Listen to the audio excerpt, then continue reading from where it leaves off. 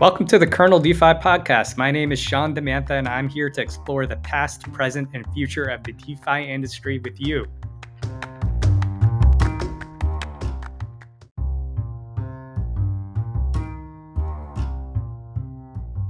In this episode, we touch upon a discipline, design, which we haven't really talked about in our previous episodes, with Tian Zhao, a former KB4 fellow with Kernel, who has had quite a long history in the Web3 space, having started working in 2015, engaging with the likes of Vitalik Buterin, and all the way up until now, wherein he works at the intersection of climate, regenerative finance, and Web3. If you're interested in the design side of Web3, which is something that often does not get as much attention, but is equally as important when we think about onboarding the next 100 million, 2 billion users into Web3, you do not want to miss this episode.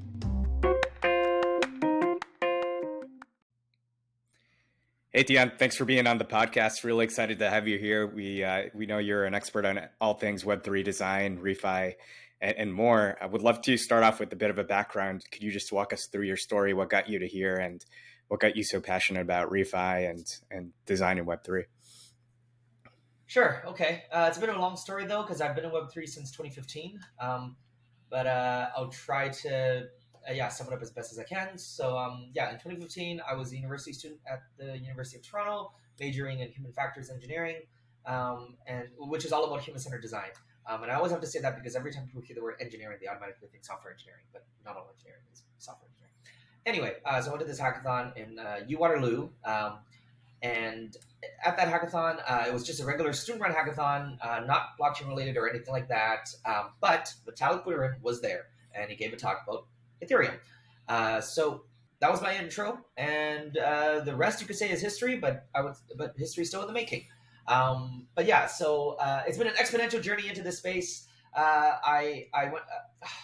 The beginning part will be is the most impactful because not only did I hear him talk about Ethereum, but I also that was the same year he got accepted into this thing called the Thiel Fellowship, where he got the top 20 under 20, right? Where he got the 100,000 USD from Peter Thiel to help continue to build out Ethereum. And so when I found out about that, I found out about this thing called the Thiel Summit, which was this conference series that the Thiel Foundation operated because they did the top 20 under 20 as well as the conference series. And I wasn't able to qualify for the fellowship, but I was able to qualify for the summit. So I got accepted to that, went to that conference, went to the second to last conference. They don't do it anymore. But the one that I went to was in Las Vegas, and Peter Thiel and Balaji Srinivasan were both there. And Balaji, he gave one of the keynotes, and in his keynote, he focused on Web3. Peter Thiel did not. So anyway, in Balaji's talk, he started it off with a video of a CNN interview of people talking about what email was back then. And it was quite entertaining because, they were all very perplexed. And just like how Web3 is something people are perplexed about today. And so after he showed us that little video, he then proceeded to tell us that basically the thing that stood out to me in that entire talk was Web3 will enable the next evolutionary step of the internet, or is the next evolutionary step of the internet. And so it just stuck with me. And ever since I came back, I hustled my way to do as much as I can, work on as many projects as I can, and to, of course, learn as much as I can.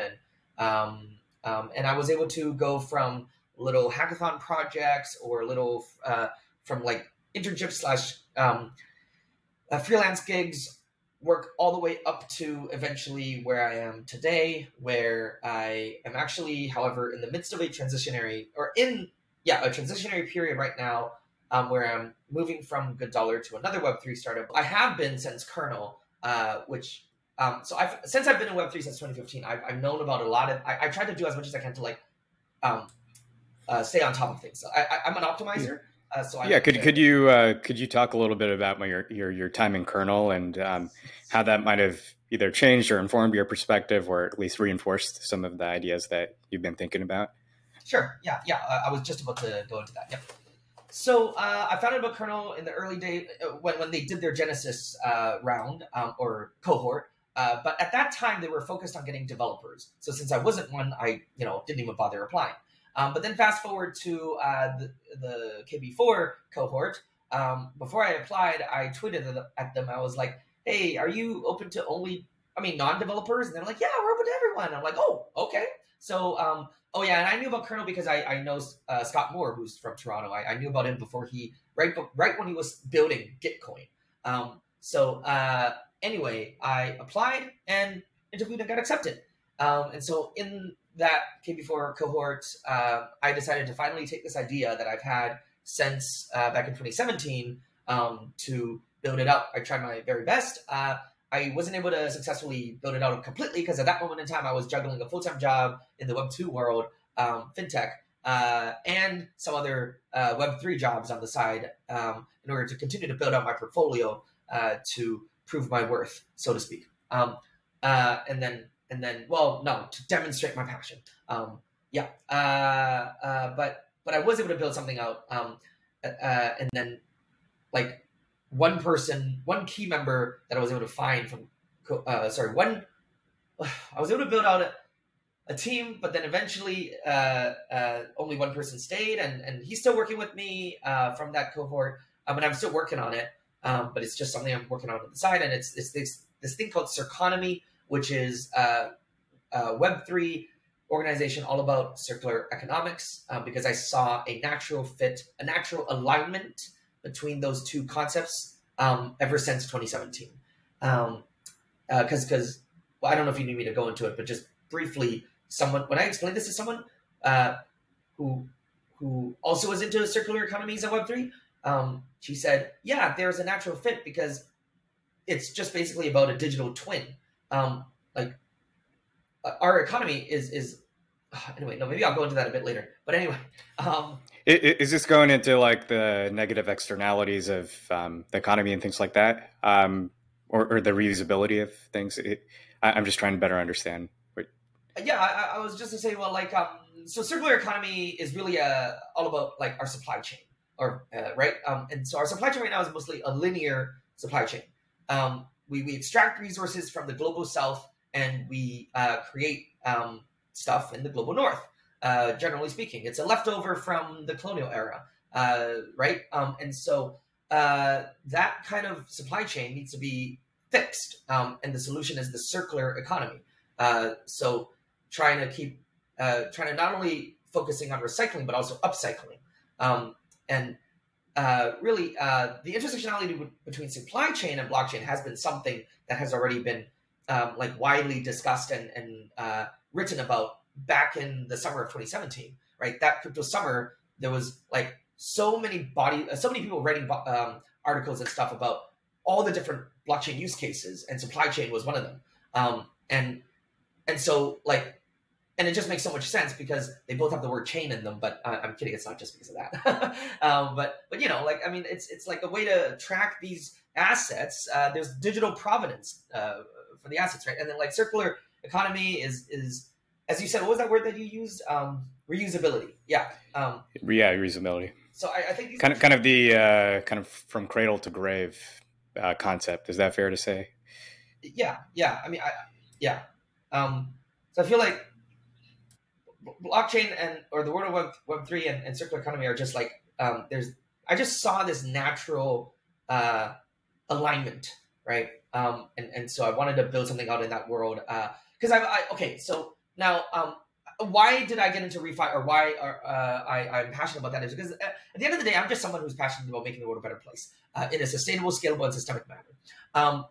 And then so when I first found out about refi was when I first found out about Cello. And that was back in the summer of 2019 when I got accepted to the Cello Prosper Retreat. So I applied to that. They organized a retreat in Northern California. I applied, got accepted, went. And so back then the word refi didn't exist, but at least I found out about the world, or rather technically refi existed even before Web3, but refi in a crypto context didn't exist at that time. How do you define refi? I've heard a few different definitions, but I'd love to get your take since you were involved pretty early. Great question. I have to be fully honest. I feel like I've internalized a lot of things in Web3 because I just felt like I had to due to how fast everything is moving in this space all the time, and I like to keep on top of things, but I don't. I actually don't really know how to articulate it myself. I mean, like the basic answer. To me, I hear almost like some of the concepts you talked about in the circular economy, a bit you were talking about earlier in terms of the word regenerative in my from what I hear is very different from perhaps what would be considered a kind of cold hard capitalist wasting type economy effectively. Sure, So yeah, what I hear is regenerative, renewing, and my understanding is that a lot of that has to do with the climate as well, the impact on the climate. yeah. But is that fair? Is that a fair interpretation? Is there a broader picture that, or at least I should take, and some listeners in our audience should better understand about it? Um, yeah. Well, I mean, I've always just equated refi as just like DeFi with social impact, basically. But like, yes, with the focus on climate change specifically. But I've always viewed the world of. I mean, no. Yeah. That's really it. And then there was something I wanted to say earlier, but I didn't get to finish saying, and that is like why I decided to work on Circonomy or build that concept out. And I didn't even really get to go into the how of it and the what of it. But one thing I just want to say about it is just that I've seen a lot, and this is actually since the summer of 2017. There has been a lot of projects in the Web3 world about tackling climate change, but the majority of them are just carbon credits based. They're all about, just sorry. And largely the voluntary carbon credits market, right, which is a subset of the carbon credit market. Yes. So yeah, it's just like to me, I just like it's really not new. Like refi now to me is not like a new thing. It's been around since the summer of 2017. At the very, I would say, I mean, at least documented documentatedly, not a word, but you know what I mean. But it's just like a matter of. I mean, we all know like 2017 was like the super early days, and so there was no product market fit then. But then and then we had the 2018 crypto winter, and then now as things got better, the technology got better. It's these use cases started to get more traction and stuff. So it's really just a matter of timing. But to me, I did not see it as anything new. I just saw it as like better timing. So do you think the major accelerant or like protagonist in this space driving it forward is Celo? Is Celo like the singular force driving it forward and creating this new interest around refi over the last couple of years? Are there other players? That's a very good question. I think they are definitely one of the major players. I don't know if they're the player. I don't think so. I mean, like I've been seeing recently, like Near is getting into refi too. But yeah, I mean, like if I were to say what other leaders, at the top of my head, I can't really say. Because I think does Celo make a claim of being carbon negative, right? They're like the only carbon negative L1. Is their kind of claim to fame, basically? Yeah, I think so. Yeah, and then their whole like climate cooperative or collective initiative really helped to raise awareness for this. So, I'd love to dive into some of the designs. As I set it up, I'll set it up real quickly here, but maybe we can go into your portfolio. Sure. And yeah, love if you could just talk a bit about how you think about design in Web3 as well. Just taking a step back from some of the refi topics and the like. Sure. Okay. My take on Web3 design is I'm going to break it up into two dimensions. If you could divide up the world of Web3 as like two different into two, I would say that there's like a fungible side and the non-fungible side. So the fungible side would include the DeFi world and the refi world, of course, and then the non-fungible side would mainly be not just NFT marketplaces, for example, but like also NFT memberships, which is the thing we're seeing rising up now, right? So within the fungible dimension, I've been seeing a lot of this thing that is occurring that I think needs to be fixed, and that is apart from actually okay. Before I even go into each of these, I just want to say, like, generally speaking, within the world of Web3 design, no, actually within the world of the fungible side of things, there has already been a lot of designers talking about the need to be better at micro interactions and micro and micro copy, because like for education's sake, to teach people how to not make the wrong decision, to make wise decisions and stuff like that. I'm not going to go into those because there's already enough documentation on that subject matter. It's just like I sum it up as basically improve the micro interactions of your designs, of your products, to ensure that people don't make mistakes and don't get rug pulled and blah blah blah blah blah. Well, actually, maybe the rug pulling one is not so much a whatever. But I'm going to say something that is separate from all of that, and that is one thing I don't like about a lot of things I see in the fungible world is there's a lot of, while there may be a lot of amazing landing page designs, so many DeFi projects have amazing designs in that respect. Great use of gradients, 3D animation, and typography. Like those ink type design typography, like the one that was used for ETH Barcelona's brand marketing, or just like ETH Barcelona as a whole, like had that amazing typography, or like the liquid type, I think is what it's called. Like that, while that may be super appealing and beautiful and just awesome looking, as soon as you hit that enter app button, you're dropped into the actual product. But that product, in terms of its design, is just like, to be perfectly honest with you, shit. Like, compared to the landing page designs, you go from this amazing jaw-dropping design to, for the majority, a table. You see a table of information. And I just think to myself, why? I mean, I get it, but I also think it's bad. So I get a part of why. Sorry, I don't get 100% why, but part of the why I get is just, okay, you're trying to appeal to the people who are already familiar with finance, with the finance bros or just the traders, right? So yes, obviously traders, they like to see tables, but don't we say that Web3 is supposed to be about democratizing the internet, making it more equitable, financial inclusion? Don't we say all these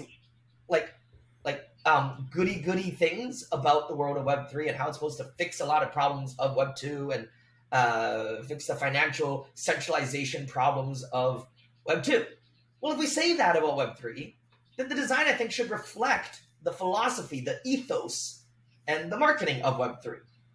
And so if you want to get people who are not just already into finance, who are already experienced with trading and stuff, into the world of DeFi, which already carries a lot of baggage of, fear and like FUD, right?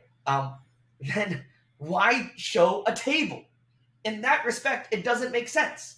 Be more creative. Do something that's not just a friggin' table. So most of them are basically looking like FTX, for example, or the like, just like a table of line charts, effectively. Yeah, or like, okay, I know the designer behind this one, and she's in the kernel community, but like, I don't mean any offense, but Element Finance, for example, it's a table, and so Tina, apologies here, but I kind of think,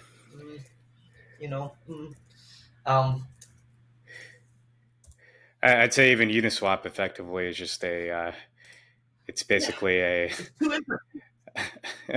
two-row table, effectively. Exactly. So,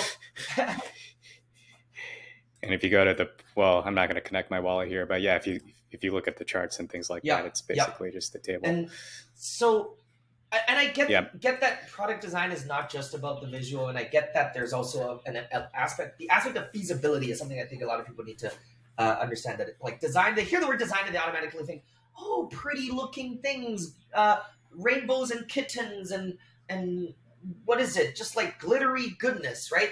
These are the kind of images people think when they hear the word design. So I'm not saying that we just need to put some glitters and some like illustrations in the product. So you're talking more about the UX side Yeah. versus the UI, right? The kind of because people overly focus on the UI. I think there's like a meme around there where like all Web3 sites have some sort of gradient, right? Exactly. But I guess I also just want to say like there is this feasibility aspect too. It's like yes, tables are also easy to code, easier than something brand new because well, there's existing frameworks for that, coding frameworks for that. So I get that, but I think like again, if we want to push the envelope here of the internet as Web3 builders and designers, then we should actually try to do that. And so like one thing that I do see and that we've taken inspiration at with Tempest, for example, so Tempest Finance is in the version. So in version 2, its design is not that great, but I wasn't part of that. But version 3 was what I got to be a part of. That one is still not released yet, but and you can see some of the work here. So this is V2. Like as you can see below are mocks of the main layouts for V2, and yes, it's a table. But and just so folks who are not familiar with Tempest Finance, what exactly it's a DeFi protocol, correct? So actually, if you go up, I give a brief description of Tempest. So Tempest is a multi-chain fixed income protocol. It integrates with lending protocols, staking protocols, and yield aggregators, and lets users fix or speculate on the yield generated by them. Got it. Okay. One thing that I really wanted to do, or we wanted to do, was of course not have it be a table. So we did take a bit of inspiration, and I do want to like emphasize that earlier I said the majority of DeFi, but that doesn't mean every DeFi project. We took inspiration from like a few, and we saw that like instead of tables, maybe we could use cards. So our design is from a UI perspective for V3, we'll have cards in it. So is this the V2 layout we're looking at right now? And then and that's another one of the key screens, which is a specific pool. And like the major problem with this design, of course, is that it's incredibly overwhelming. It doesn't satisfy any of the major UX laws around. Essentially, it's just the cognitive load here is huge in order to make any effective decisions here. But again, this is V2, so V3 will be drastically and dramatically different / better. So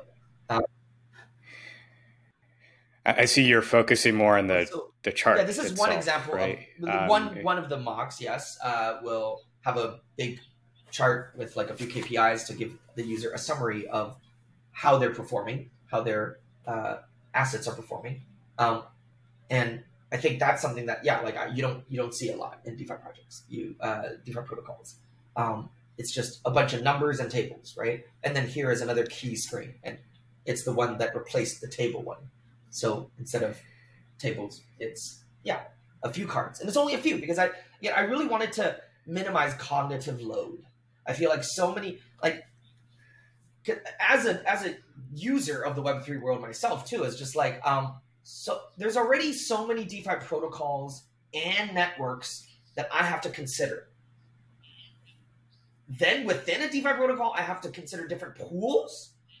Oh my gosh, if you're going to show me a table, my cognitive load is looking at 10 to 15 at any given time. That is too much to consider.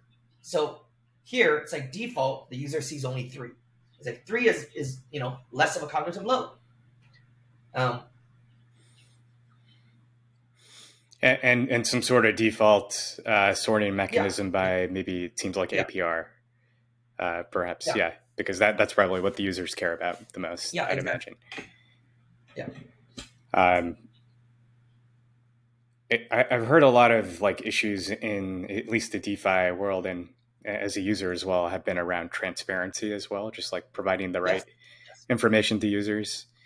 And I'm curious how you think about like comprehensiveness of information versus and transparency versus selectivity in Yeah, terms of yeah. what you display. And what are some of the trade-offs there, especially for perhaps you're almost talking to an audience which is less sophisticated than your average trader, at least in terms of kind of DeFi financial acumen and the like. So I'm curious about what's that balance in terms of like choosing what to display to them, which almost in itself drives a certain behavior versus showing all the information, which also Yeah, drives a yeah. certain Good behavior. question. Well, I would say just employ progressive disclosure. Really, uh, you you yeah, you should try to show all the relevant information, but yeah, not at once. So apply progressive disclosure. Like this design, you don't see it right here right now because, well, okay, so I don't work with Tempest anymore. So, and when I asked for them to, and I should have done it when I was with them, but they didn't send me all the mocks of all the screens that I got to work on. But like there is a flow here where like you click on a card and then a moto will appear and shows you all additional information, and then you can make a decision after you click on next, and then you get to finally make that like, do I deposit into this or not?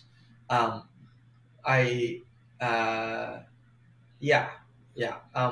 Okay. So, but there's another thing you said, and that's what was it? Was it on education? Well, the thinking was like, so what types of decisions do we have to make for users? Um, because Yeah, ultimately what they see affects their behavior as well, right? So there's almost I don't want to say it's a ethical implication, but there's an implication in terms of the types of behaviors they will engage in based off of uh, certain UI principles, right? So a famous example is Robinhood, which gamifies trading, right, and tries to create additional trading activities because that's the revenue source. There's kind of other UIs which incentivize other types of behaviors. And what do you think is like the right balance between doing what's right for the company versus what's right for the user, right? So in terms of like, and is there ever like a really strong overlap between that, right? Because ultimately, the company, the protocol, has its goals of ultimately being sustainable, growing mm-hmm, revenue, et mm-hmm. cetera, things like that. But um, sometimes that can lead to, I would say, unhealthy behavior, right? Uh, for users and their own kind of maybe financial well being. To a certain degree, but I'm curious from your perspective, like from a Web3 design, like almost like a Hippocratic oath for Web3 designers. Like, Okay, what is your this is perspective a on big that? question. How do you think about that? Um, hmm, hmm. And we can return to it later if we want to go through one or more examples. I just think it's an interesting. Um, the Web3 designer has a very interesting role within the whole ecosystem because they ultimately surface what's interactable Yeah, yeah. to a user. I think, yeah. Well, I guess what I'll say to that is just, but see, like there's so many nuances to consider. It's like also like not everything in Web three is the same, right? Not everything, even within the world of that fungible dimension that I tried to break it down into, is the same. Like I would say, Tempest is a fungible one. Claros is a fungible one as well. But Claros and Tempest are two very different things. Tempest is very DeFi focused. It is purely about depositing and earning, right? Or just like making your crypto work for you, kind of DeFi project. But Claros is a DApp that has its own token, of course. And yes, so there is, it's not a DeFi project, but it is a fungible. I classify that still as like under the fungible bucket because it's got it primarily, in order to interact with the DApp, you got to use its native token, which is a fungible token, right? But like the purpose of it is not to make your crypto work for you in that product. And so like depending on which kind of project you're talking about, I would say like yeah, the different kind of I mean then like different I I would have different things to say, but uh, so Yeah, I was curious. Did you want to pick a non-fungible example, Actually, I like would say maybe passage is passage more on the protocol or something like non-fungible that, side to of talk things, through as well? because that one, Yeah, yeah, the non-fungible. Yeah, that's what I meant. Like are there any non-fungible yeah, sure. So yeah, I would say that's projects the you proudest one. want to talk about as Like well? aside from the NFT marketplaces that I got to work on, which one could argue even aren't all decentralized. Like I think OpenSea is actually not decentralized, right? But anyway, yeah, so that's still a work in progress, unfortunately. Uh, but you can see it live on Yeah. passage.xyz. Um, and this particular product is actually not like the final end product that they are slash we are still working on, but it is a teaser to that final product. So the no code membership NFT builder is one where you could actually get access to right now. So if you click on that button, yeah, then you'll see this, and then you can go through it, in which um, it is a series of forms, but what I've tried to do with the design here is at least design it in such a way that um, like how do I sum it up? Doesn't overwhelm the user, doesn't scare the user away. That really like, and that creates room for well, and that is easy to go through. Okay, but that sounds like a very generic thing to say. Um,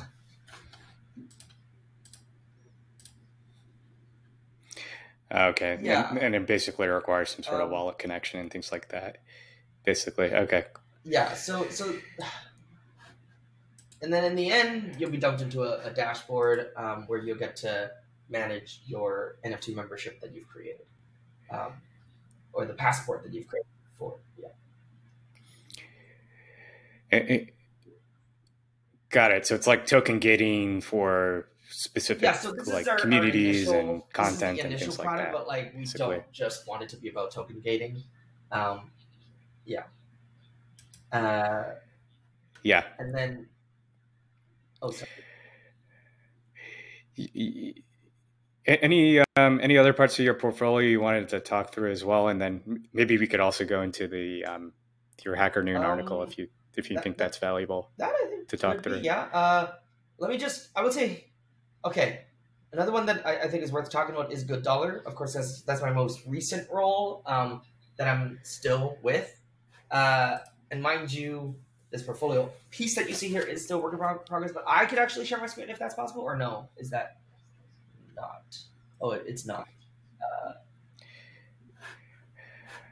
Um, I'm not sure if it's enabled, I but could share a if link you're to able to the share, right now. Yeah.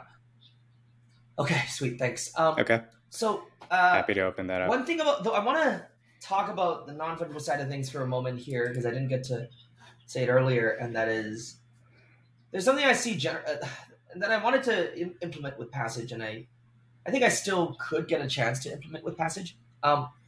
So one thing I think that there is an opportunity to design something new, something novel, and something useful on that dimension of Web3. Uh, what do I mean by that? Because right now, yeah, a lot of what exists on that side is, as you mentioned, either token gating, which is the majority of the NFT membership world or the DAO world, or the NFT marketplaces. But I kind of feel like that's not really game changing enough, right? I mean, we still say, oh, because it's the early days, it's the early days. Well, okay, it's like if we wanted to get out of the early days and we want to move past that, we want to mature, then how do we get there?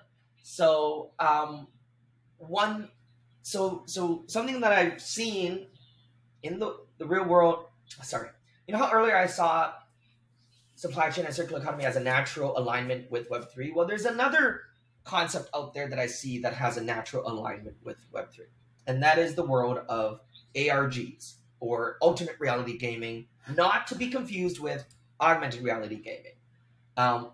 So, uh, have you heard of that concept before of alternate reality gaming?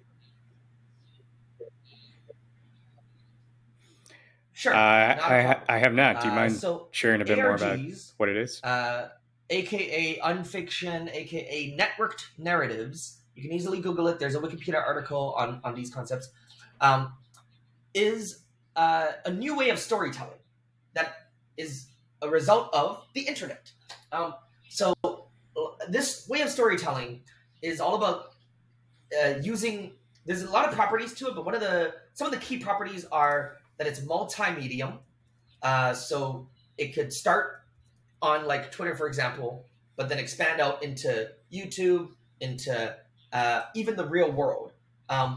So, for example, if you call a number that someone gave on Twitter or that you saw on one of the YouTube videos, there could be an answering machine message where you'll be directed to go to a particular address. You go to the address, and maybe in that address there's a QR code. You scan the QR code, you're taken to a website, and you interact with that website. So that's like one element is the network is using different mediums to expose the story to you. Another major element of ARGs that I love is code breaking. So let's say, again, you scan that QR code, you're taken to the website, but it's a cryptic website. It's just like maybe one word, and it's a black screen behind the one word. And maybe there's like a flashing background animation that glitches in and out, and you're like, oh, there's nothing to do here. What was the point? If you're a plebe, sorry, I don't mean to sound, or if you're a person you're noob, sorry, I meant to say noob, and you looked at that and you're like, oh, there's nothing to do here. I'm gone, bye. But if you're someone who is familiar with ARGs, you'd be like, no. There's a hidden message here somewhere.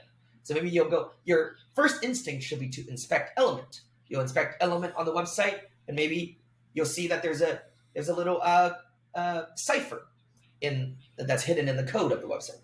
You take that cipher and you identify that as some kind of existing cipher. There's a number of them that's been used throughout history, and you unravel maybe another cryptic phrase, and then in this cryptic phrase you have to then and then through this process of code breaking and uncovering clues and stuff, you expose more of the story. And then I would say, so I'm curious. Does this tie? So this is tie more to the NFT world in terms of storytelling around NFTs. In the world of NFTs, and this is a and the like. So got it. But I have not seen any project in the Web3 world employing this, and I think that it should, because the world of ARGs has active, thriving communities of people trying to solve these puzzles together. And what is Web3 also all about, right? Communities. And especially the world of NFT memberships is all about communities. And so if you're able to embed this into your NFT community, you can have great engagement.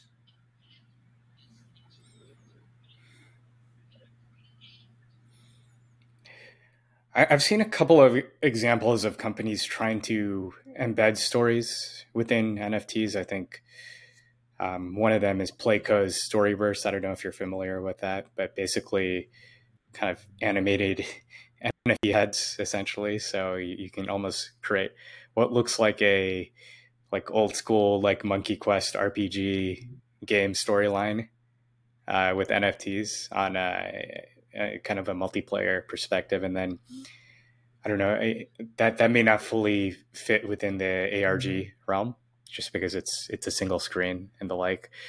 The other thing I've seen is some of these decentralized communities around NFTs, like Loot or the like, have these kind of hidden messages and the like, and the communities take it forward. And I know I've spoken with Tim Shell before as well about how communities kind of redirecting and creating their own games and the like. So maybe that's I forgot about Loot. Maybe that's an early example. I don't know what your take on that is. Loot is an early example. Agreed. But I think they should actually learn about these. And I would recommend, like, one way of learning about ARGs is actually just looking up a YouTube channel called Game Theory. They uncover a lot of these, but like there's other YouTubers that like explain ARGs that go into them. I will say this though: the majority of ARGs out there, existing ones, are horror themed, and they center around horror video games, indie horror video. No, no, no, no, indie. Yeah, like So like Five Nights Resident at Evil. Freddy's. Or Oh the no. yeah, the Okay. FNAF universe, which I don't know if you've heard of, has exploded. Right, it started with this one indie video game, and it's now exploded into they're gonna make a movie out of it. Hollywood's gonna make a movie out of it. Actually, I think they already did, but they use different characters, and it starred. Maybe a good start is the Solidity tutorial Yeah, Crypto Zombies. yeah. They could I turn that will into say, an ARG. I will say this though. So I Code on actually, your so because screen I and follow then that world, the ARG world, there is at least one indie video game, horror video game that did incorporate NFTs into their story. However, the way they did it was wrong. The implementation or execution was bad, and it turned off a lot of people in that community. So what they did was, at one point, they're like, in order to uncover more of the story, you have to buy our NFTs. But it's like, no. And that, like, a lot of the community members are just like, are you kidding me? You're applying this. You're now like making it hard for me to understand more of the story because I have to spend money on it. And it's like, this could put it, and NFT art already has a negative connotation nowadays, right? Like so many of the normies don't, they have so many criticisms of that world, and so that was a bad execution. I think you shouldn't like prevent people from uncovering more of the story by forcing them to spend money on an NFT. Instead, you should actually reward people with NFT as they uncover more of the story. That's one way I would say. Yeah.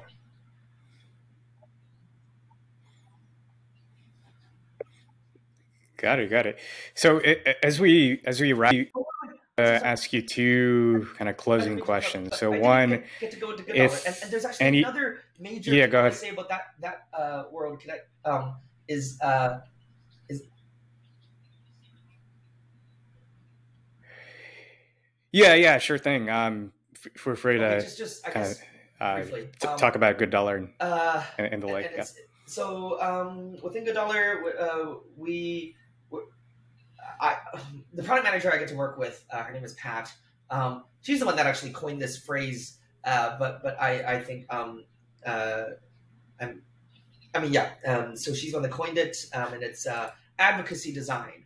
I think a lot of refi projects, because I would classify Good Dollar as one of the one of the first refi projects before refi became a hashtag, and it is all about trying to make sure that people, I guess it's like baking education in, but it's more about well yeah no it's we should design refi projects in such a way that it advocates for people to use it to invest their crypto into it, and it's uh,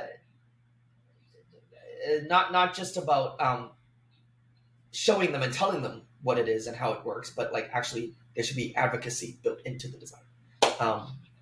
Yeah.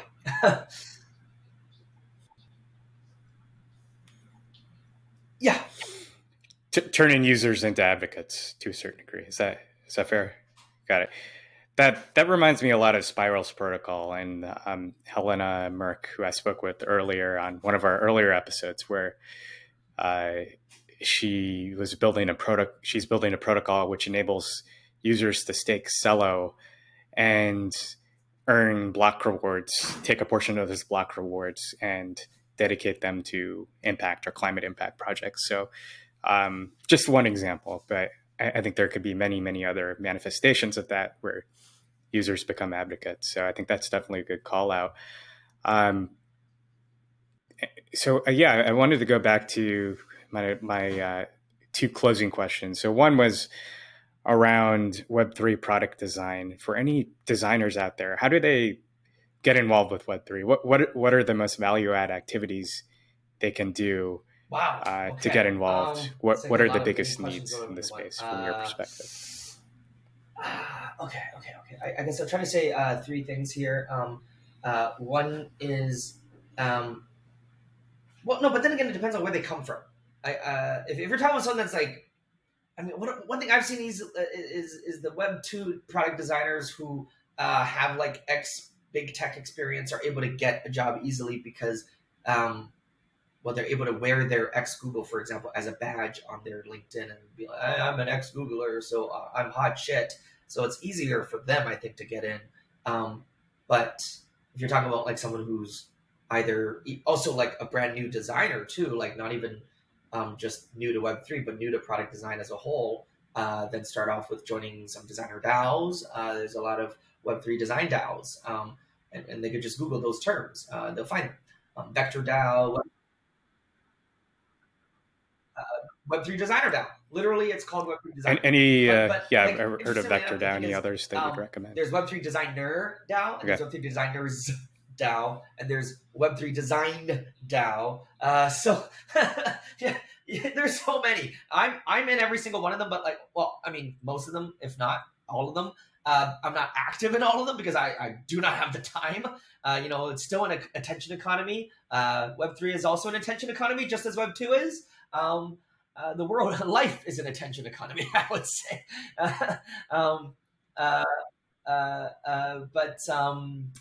Yeah, they could just Google these, and the one though that I'm relatively more active in is the one with Jackie in it. So that's and Jackie, her name is JAQI, and that one is Web3 designers, the plural version. So yeah. Yes. All right, Web3 designers with the S DAO is the one to join. Yes. And sorry, aside from that, they can also every variation will be tried out. I could share a referral code to the one that I love to preach is Brain Trust. Because I was an early user of Brain Trust. They invited me before they became as big as they are today. Or I don't know if you think they're big, but their marketing is really good now.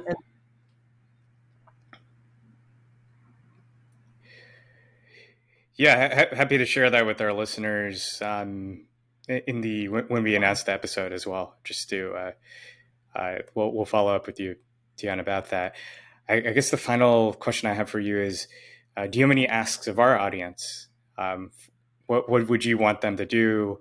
Okay, yeah. How can they kind of keep in touch with your work? I anything else? Actually. I have one big ask, and that's so I mentioned, I'm working on economy, but I need help with it.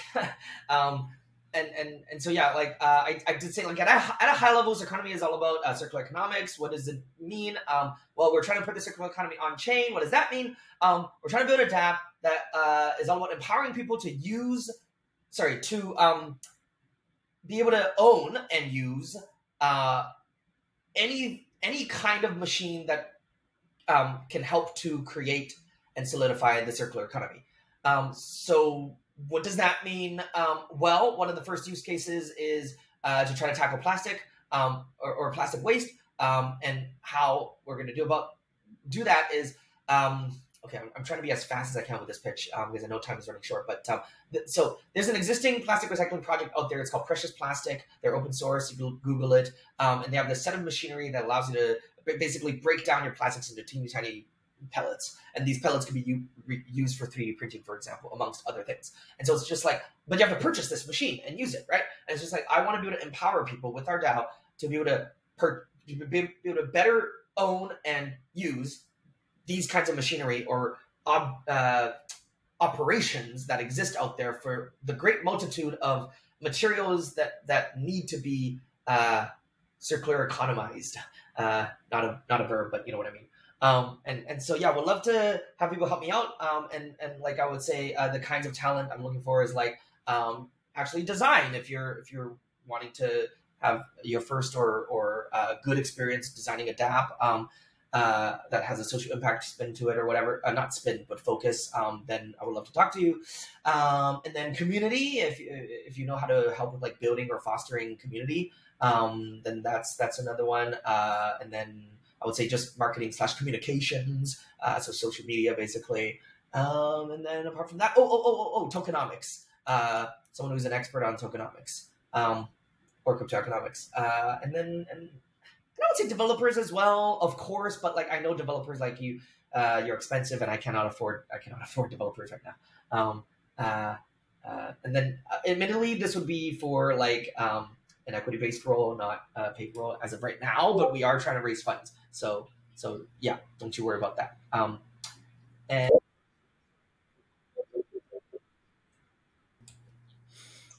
yeah, I would say. And what's Twitter the best way of is a getting in great touch with way, you, Tian? Is it or via Twitter? Is it something LinkedIn, else?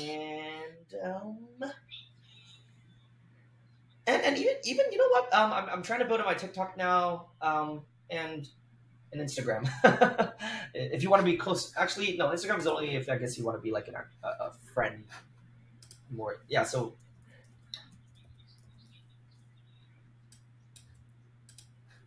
yes. And your Twitter handle is Spider Tianzi, correct? Got it. All right. So if you're interested in helping out Tian, reach out to him on at least Twitter, maybe some other platforms, but Spider Tianzi should be able to get you in touch with them. Well, thanks again, Tian, for coming onto the podcast. Really appreciate you going through your experience, Web3 design, refi, and the like.